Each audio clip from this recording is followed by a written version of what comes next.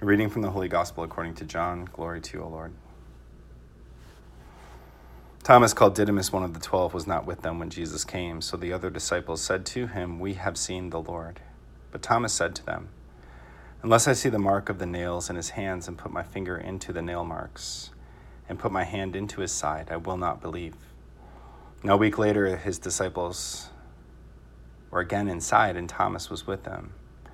Jesus came, although the doors were locked, and stood in their midst and said, "Peace be with you." Then he said to Thomas, "Put your finger here and see my hands. Bring your hand and put it into my side. And do not be unbelieving, but believe." Thomas answered and said to him, "My Lord and my God." Jesus said to him, "Have you come to believe because you have seen me? Blessed are those who have not seen and have believed." The Gospel of the Lord. Praise to you, Lord Jesus Christ.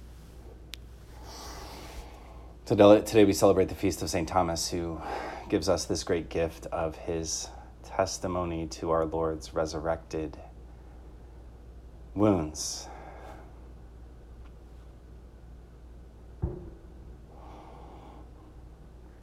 That Thomas himself verified the fact that even after the resurrection, the nail marks were still in Jesus' hands and the wound was still in his side.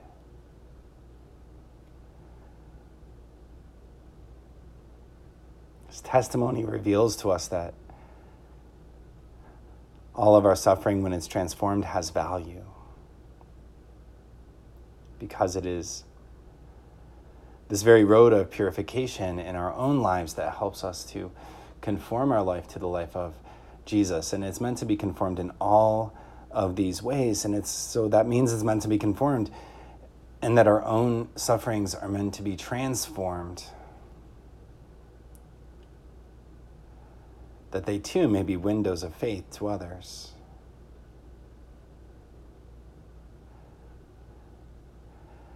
And our own suffering is transformed as we allow our Lord to have access to it. As we allow our Lord to enter into our lives with his grace, his love, his mercy.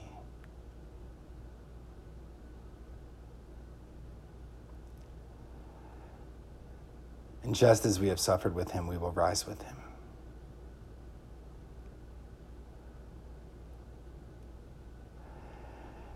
And it is oftentimes that in the midst of the sufferings that we face or have faced in our life, that we don't want to be reminded of them. We don't want to look at it. We want to look somewhere else. And sometimes we can find lots of ways of doing that.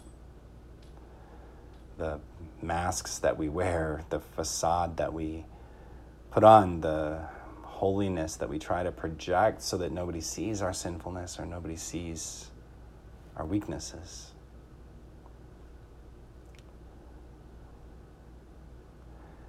A lot of times as Christians, we want to be resurrected without any wounds, without any reminders of the entirety of our life. And what Thomas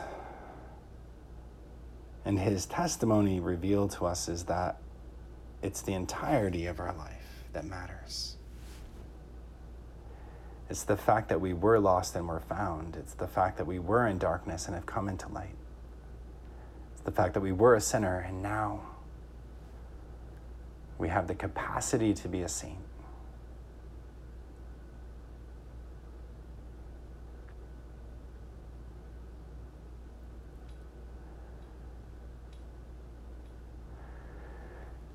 And there's no reason to try and hide that part of our lives from our Lord. And as we come to be transformed in him, we find no reason to hide that part of our lives from others, because it is the very testimony of, it's the very witness to, it's evidence of our Lord's passion, death, and resurrection, and how we too have come to participate in that in a very unique, exclusive, and unrepeatable way, each and every one of us.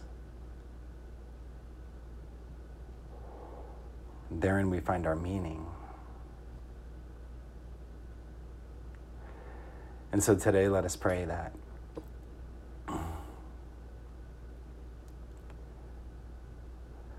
following the example of St. Thomas, that we're able to encounter our Lord's own woundedness, and that we may live out in our own lives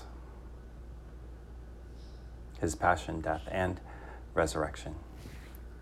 We pray together the prayer of spiritual communion. Lord Jesus Christ, although I cannot now receive the most holy sacrament of the altar, I ask you to come spiritually into my heart and abide with me forever. You in me and I in thee, in time and in eternity.